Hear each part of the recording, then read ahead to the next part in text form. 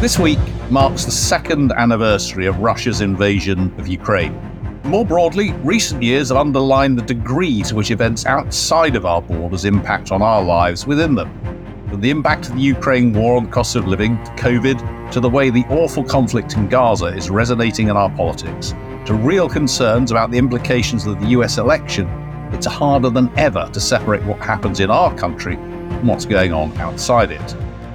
So how prepared is the UK to confront the challenges of what feels like an increasingly unstable world? Do we provide adequate resources to pursue the kinds of foreign and defence policies we need and want? Should we be working more closely with the EU than we are? These are among the questions that we're going to try and address today. I'm Paul Johnson, Director of the Institute for Fiscal Studies. I'm Hannah White, Director of the Institute for Government. And I'm Anand Menon, Director of UK in a Changing Europe. And this is The Expert Fact. There's quite a lot going on in the outside world which is really impacting on us, and nothing has impacted on us more, I think, over the last couple of years than the Russia-Ukraine war, particularly in terms of its impact on cost of living. But clearly it has more serious implications than that for Ukraine and for the wider global situation. So, Anand, can we start with you? We're 2 years on from the war. As far as one can see, we're at a degree of stalemate, or at least Russia and Ukraine are. How do you see the war progressing? Are we anywhere near any kind of conclusion, or is this going to be something rumbling in the background, at least as far as we're concerned, for some considerable time to come? I mean, interestingly enough, I think the answer to that question lies not in Ukraine itself, but in chancelleries across the West. Because ultimately, how this war progresses is going to depend fundamentally on the numbers and the kinds of weapons we are willing to supply to Ukraine. I mean, just if you like to illustrate what you were saying in your introduction, all these things are bound up. How Ukraine is doing in the war is very bound up with the internal politics of the US Congress at the moment and whether they'll vote through the necessary credits. So I think Europe and the United States have a choice to make here, which is how ambitious do we want to be? How much modern weaponry of the kind that Ukraine needs to turn this war around are we willing to send? Because at the moment, we're sending just enough to make this, as you said, something of a stalemate. And what about the UK's role in all of that? Have we been leaders in providing help to the Ukraine? Have we essentially done what the rest of the EU has been doing? Have we made any use of the fact that we're outside of the EU in responding to this? I think we have every right to be proud of our response to Ukraine. I mean, well before the current crisis, we were training Ukrainian troops. After the 2014 crisis, we started to do that. And during the current conflict, we've been slightly ahead of the curve in terms of coming down strongly in favour of Ukraine, in terms of trying to persuade European friends and allies to do more in the way of sending weapons. So, yes, we've done well. It's not enough on our own. I mean, the European Union is sending the most in terms of economic support to Ukraine at the moment by a considerable margin. But when you ask about the question about Brexit, I don't think we're making use of any legal Brexit freedoms. We're not doing anything I don't think that we couldn't have done as a member state of the European Union. But I do think, and it's very, very hard to provide evidence for this, sadly. I mean, I have had the sense since Brexit that our foreign policy has been more activist and more, if you like, noisy as part of an attempt to illustrate the fact that leaving the European Union wasn't the UK turning its back on the world. So I think Brexit provided a political incentives for our leaders to take a leading role in this crisis, which might not have been the case were we still in the European Union. I think that's right, and I think if we look back to Boris Johnson's government, he was really at the forefront of wanting to show that the UK was going to be Zelensky's biggest ally. And I think at the time, the UK was, in a sense, sort of pushing the response from the EU in a way. But that is absolutely not something that wouldn't have been possible if Brexit hadn't happened. The fact that the UK has a relatively large military compared to many EU countries and sophisticated intelligence and so on, that is always a role we've played within Europe. So I think you're right that the political cast that's been put on it might have something to do with the politics of Brexit, but it's not necessarily anything different to what we would have done had this happened and we'd still been a member of the EU. And can we get a sense of scale here? I mean, I'm always, of course, focused on the money.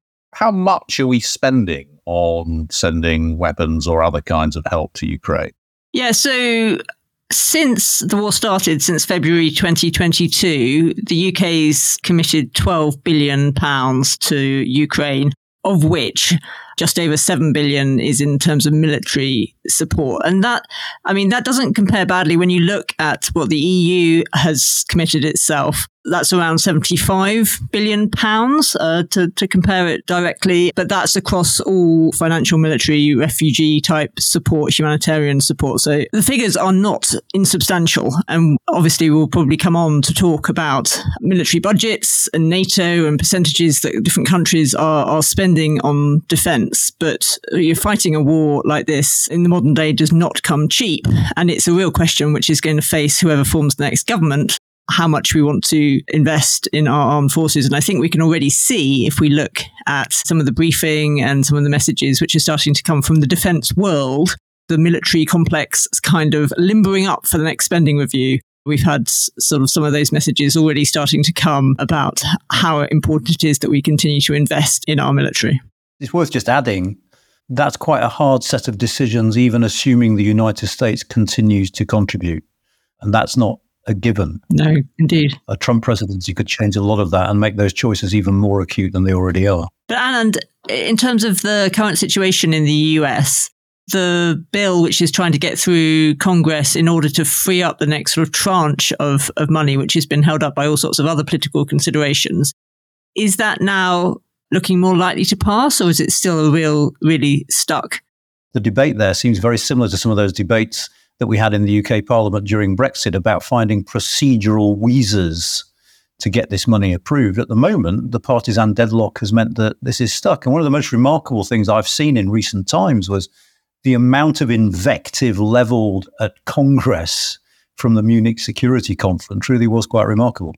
Well, that's a nice segue, actually, into the sort of broader issues around instability and what it means for UK government and politics. I mean, it's worth just focusing a moment on that £12 billion number that Hannah quoted. Just to put some scale on that, that really is a pretty substantial amount, and certainly relative to the overall Ministry of Defence budget. It's over several years and it's not all going to come from their central budget by any means, but that is a noticeable increase in funding on defence-related issues, should we say, by the British government. But coming on to this issue about the US and what a Trump presidency might mean, one thing I think is sort of, as it were, understandable from the US or indeed the Trump point of view is this irritation at the role that the US plays, the outsized role, even given how rich and big the US is, the outsized role that it plays in European security and the degree to which it supported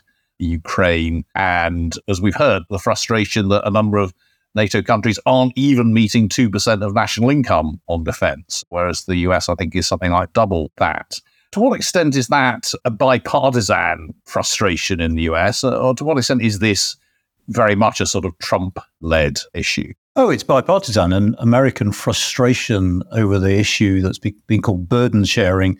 I mean, dates back to the early 1970s, actually, when the United States were complaining at the Europeans for not carrying their own weight. I think Trump brings his own particular style to this. That's a lovely way of putting it. And, you know, it would appear, I mean, very hard to tease these things apart, isn't it? We had Trump and we had a slight increase in European defence spending at the time of the first Trump presidency.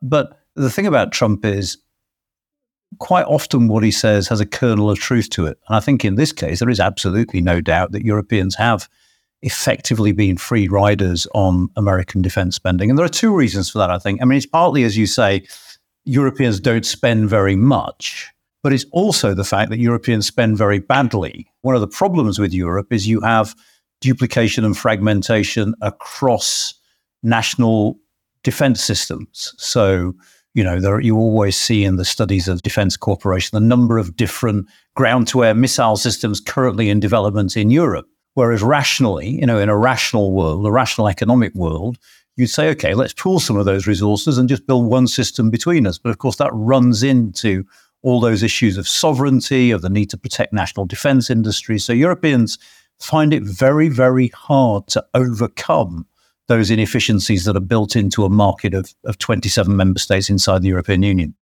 To what extent, if there is a Trump presidency, is that going to change things? I mean, Donald Trump has been talking recently about, making remarkable statements about not coming to the aid of NATO members that aren't spending their 2% commitments. That's quite strong rhetoric in the context of what's happening in Ukraine and the nervousness that some other nations are feeling. How big a difference will this make to the EU? How much of a difference will it make to the UK? Well, it's worse even than that, in the sense that Trump at one point was saying he'd encourage the Russians to attack allies who weren't pulling their weight. So it wasn't just not defending. What difference it will? Well, there's a negative. There's a pessimistic argument, which is it's too late. Given lead times in defense weapons system procurement, we should have started this 10 years before. There is no way. Imagine the worst case scenario where Trump says, right, we're not going to be involved in Ukraine anymore. And right, actually, Article 5 of the NATO treaty, I will not honour it. So if one of our allies is attacked, the United States will not come to their defence, which is the worst case scenario for Europe. Europe can't just say now, okay, we'll get ready for a Trump presidency, because we're dealing with years and years and years of inefficient and insufficient spending. The European Union has started taking steps, but in best European Union tradition, a lot of them are organizational rather than substantive. There's discussion about having a European Commissioner for Defence. The Europeans are about to publish a defence industrial strategy. So the European Union has moved. There's no way it's moved enough to fill an American-shaped hole in European security. And if you just think back, just over 10 years ago to the war in Libya, President Obama very famously spoke about leading from behind, but the Europeans simply would not have been able to defeat the Libyan military as quickly and efficiently as they did without massive amounts of American support. And that tells you something about the state of readiness of European armed forces and the degree to which we have a whole load of catching up to do before we can even think seriously about defending ourselves or defending the member states of NATO against aggression. That's a very striking way of putting it, and I think an indication of the extent to which we have been riding on the American coattails for a long period of time. But Hannah, if we go beyond the sort of security situation and whether there would be other consequences of a Trump presidency for politics in the UK, or indeed for other aspects of what happens in the UK, one hears a lot of discussion, rhetoric about how a second Trump presidency might be different from a first. But in the end, how much is that actually going to matter to us? I think that's a really interesting and important question to ask. And you're right that, there is discussion of whether Donald Trump coming into power for a second time would be much more efficient in the things that he would want to change about government, because he just would have a much better appreciation second time around of how it is currently working and therefore what he would want to do differently. I think there are some potential impacts on UK politics. I think in the run into the election, which is presumably going to happen sometime later this year, the parties will continue to be asked, about the prospect of a Trump presidency and how they would relate to a potential President Trump. Previous prime ministers have dealt with that. Theresa May went over to meet him and so on, and presumably the government machine will deal with that. I think possibly the more interesting question is the effect that Trump as a politician and Trumpian techniques and so on may have on our political parties. And I think it's quite interesting to note how many conservative politicians have, particularly those not currently in government, have been making their way over the Atlantic to immerse themselves in different relatively right-wing, some very Trump-aligned organisations and discussions over there. We saw Liz Truss spending quite a lot of her time over there. We've just seen Robert Jenrick go over. So I think there's a question about how the right-wing politics and the particular populist politics that Trump espouses may have an influence on the approach which our politicians decide to take to doing politics and the techniques that they see working over there, potentially for Trump, that they might want to try out over here. So that's, I think, the interesting thing to watch. Though I can't help thinking, if you look at the opinion polling, there's a very, very small slice of British public opinion that appears Trumpian in any real sense. So I can't help thinking that a lot of these conservative politicians are thinking about a slightly different electorate, i.e. not the British electorate, but the membership of the Conservative Party. So it's a far narrower ambition, is my hunch. I think if you went full on Trump, you're not going to find much resonance with the British public at the moment. So I do wonder whether this isn't exacerbated by the fact that many people in the Conservative Party are actually thinking about the next election, not the general election. Or indeed thinking even further ahead to the next leadership election of the Conservative Party, but also where they might want to take the Conservative Party thereafter and thinking ahead to subsequent elections later in the 2020s and 2030s. Possibly, yeah. I mean, my hunch is that if you want to win those elections, you probably need to be significantly nearer the centre than that implies, but who knows? Well, we know what political parties tend to do after big losses, and they don't tend to migrate swiftly to the centre, do they? As they say, anything anyone ever learns from history, is they, and so on. I mean, obviously, there are the potential domestic consequences for British politics of a Trump presidency. And we've talked about the defence issues, but I guess the other set of issues that might have international resonance is where he ends up on trade and whether we are in for a long period of global free trade being in some form of retreat.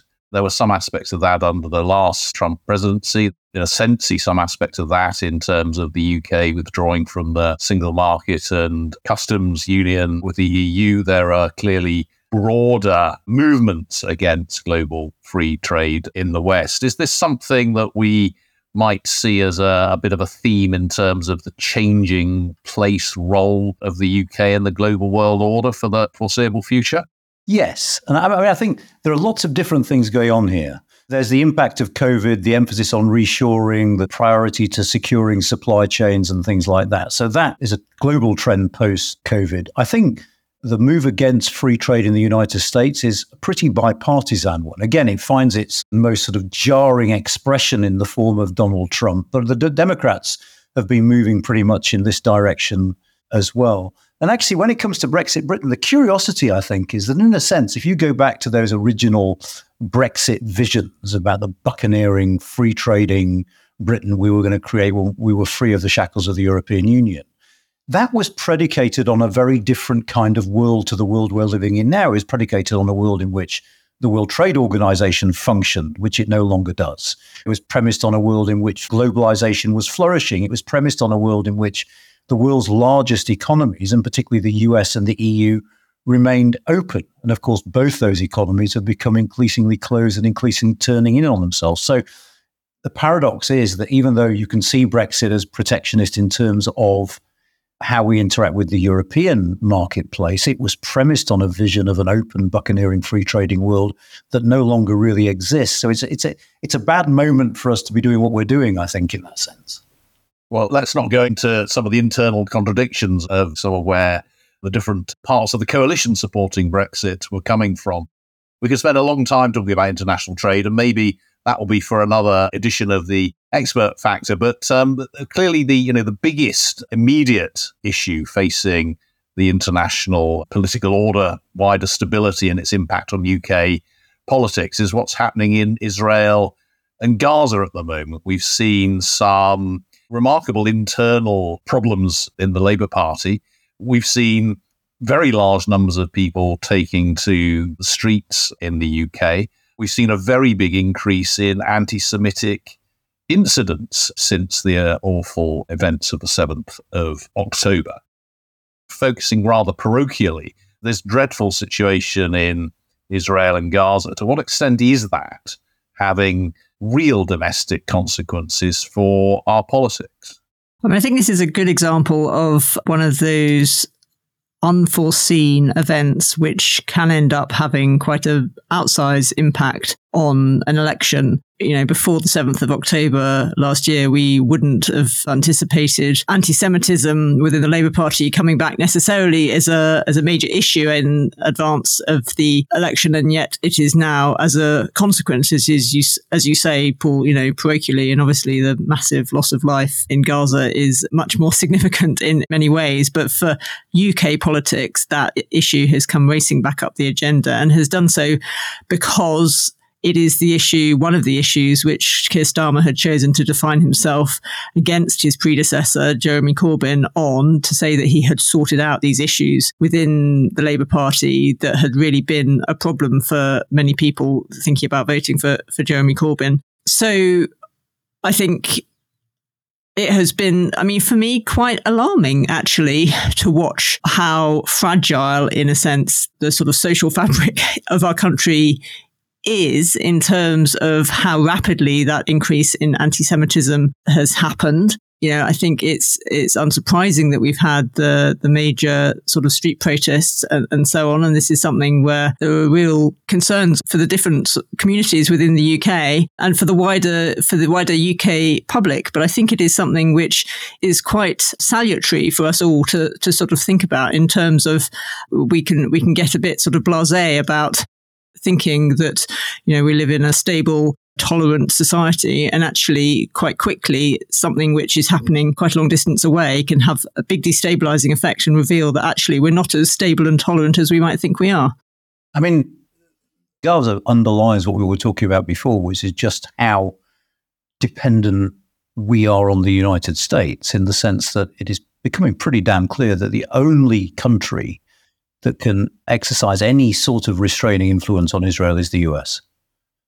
And essentially, for all the declarations by the European Union or statements by David Cameron, ultimately the United States have the ability to put real pressure on Israel. But do they? I think that's really interesting, because it seems to me that Netanyahu has a lot to lose in this context. And I'm not sure whether at the end of the day, does he still really care what the US is saying and doing on this? The evidence doesn't seem to be there to me. I think he wants the US cash and he wants the US military support. So I think whether or not the US is willing to pull either of those things or even threaten to is another question entirely. But yeah, there is a material dependence on the United States that is quite fundamental there for Israel. And without that full-throated backing of the United States, they would not be able to carry on the conflict as they are carrying it on now. So in that sense, at least, the US has a leverage that other people lack. The other interesting thing in a broader context about the conflict, I suppose, is that the rest of the world is watching, and the perception from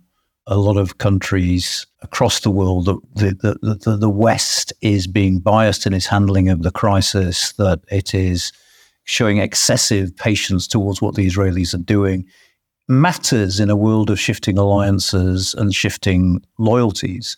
And finally, on your point about domestic politics, Paul, it's quite interesting that, at the moment, you could make a plausible case that, yes, it's causing problems inside the Labour Party, but their poll lead is so big, and there are relatively few seats where there are sufficient numbers of Muslim voters to cause them problems, that in narrow electoral terms, it might not matter. But what we have been seeing for a while in the UK is the impact of international events on diaspora communities and their politics within the United Kingdom. So you see that very clearly with Muslim voters in the case of Gaza. You see it, interestingly enough, increasingly with Indian Hindu voters who are increasingly moving to voting Conservative. We saw one of the interesting things in recent times is when we had that sort of violence in Leicester between Muslim and Hindu communities.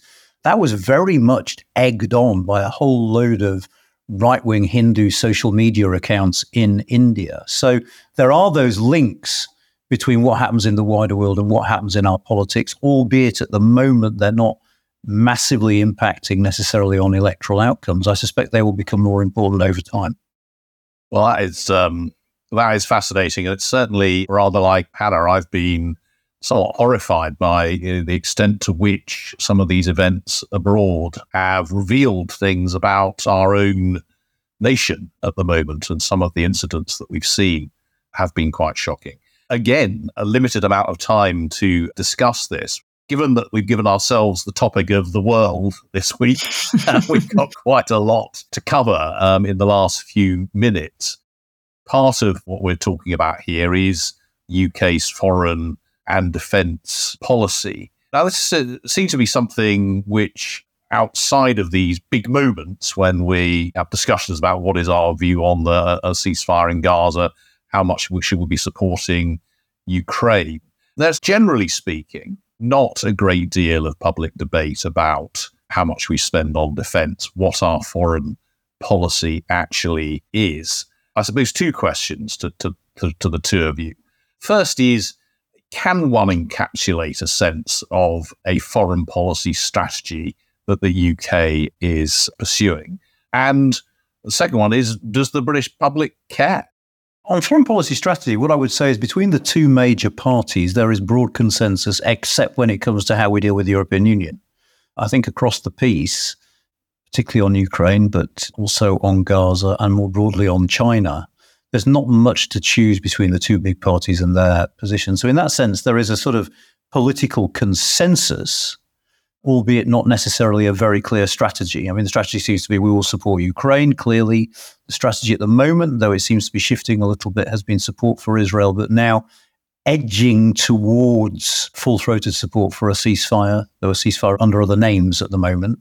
So in that sense, yeah, I mean, I think, no, foreign policy doesn't tend to matter in elections, and I suspect it will matter even less when there is broad consensus between the big two parties on it. So they're not arguing about foreign policy matters, which makes it even less likely, I think, that foreign policy is going to be a big political issue in the year ahead. That being said, I think one of the interesting things that's happened, partly because of COVID, partly because of debates about China, partly because of Gaza, partly because of Ukraine, is people have become more aware of the relationship between the stuff that happens here and the stuff that happens there, if you like, though not to the point where the stuff that's happening there and our strategy towards it should be a major electoral concern.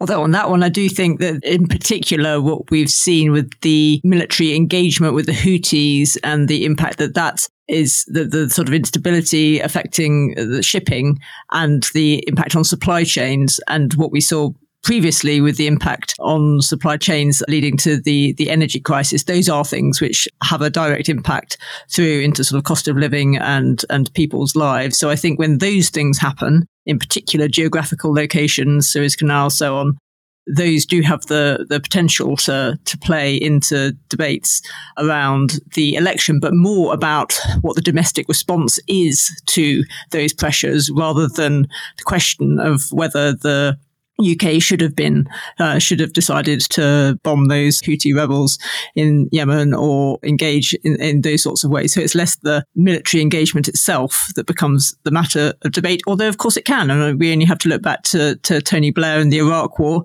And then the public did care very much about the UK's foreign policy. Yeah. I think more recently, we've had, during the Brexit period, this sort of idea floating around government of this idea of sort of global Britain, but that was never really properly, to my mind, articulated what that meant. It could mean anything depending on what day of the week it was and who you were talking to. And so I don't think there's a sense in which any citizen in the UK could reliably feel that they could quickly encapsulate what the UK's foreign policy is at the moment.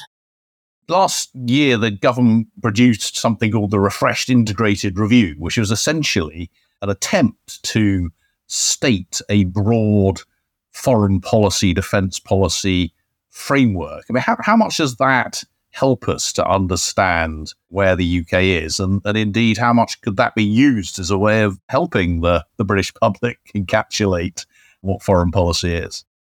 I mean, I think it's a very sensible document. And I think the original integrated review was a very sensible document, actually, that laid out the major challenges we face, how we intend to try and address them, what the major areas of British activity in foreign affairs will be. The refresh, obviously, in the interim between the original document and the refresh, you had the invasion of Ukraine. So there was a more of a European focus to the second one than there had been to the first one. I think it's good that we have these documents and that they can inform thinking because, as I said before, adapting foreign and particularly defence policy is a task of years, not months. So you need to be looking to the future at all times. Whether you can engage the public in that sort of discussion, I'm a little bit sceptical about. I'm sceptical partly because it's hard enough getting the public engaged on directly political matters in an election. Hannah, what's your view, and in particular of this speculation that the timing of our election relative to the one in the US may actually matter? I think in terms of timing, we obviously had some concerns expressed by the chiefs of the Five Eyes intelligence services saying that they were worried about whether it would be possible to manage the risks of having several elections, the UK election and the US election happening in close proximity, and the danger there being that most of the effort would go into managing the risks around potential foreign states trying to influence the US election, and relatively less effort might go into the UK. But in terms of the actual impact on the outcome of the election, I think it's quite hard to say. I think we'll see quite a lot of quite tired political correspondents on the airwaves if they're attempting to cover both elections. Obviously, the US election is always a big subject of interest here in the UK. If Trump has just been re-elected and we're going into a UK election, I don't think that there's any sort of direct impact on either of the leaders of the parties here in terms of the implications for that. But it would just be more, I think, of a distraction for people than something that's actually going to shape the outcome. Well, there you have it. The big thing to worry about this year is some tired political correspondents who are going to have to cover far too many elections. I think we really ought to take that into account much more often in setting our election dates. But seriously, a really serious set of issues that we've discussed today, each of which arguably we should be devoting entire episodes to. What's happening in Ukraine, the role of the US in supporting the rest of the NATO alliance, in standing up to Russia and in providing such huge fractions of the support to Ukraine. Also, the central role of the US in the Israel-Gaza conflict, but what that is itself told us about what's happening within our own country and the impact of things that are happening beyond our borders in terms of its impact on communities within this country.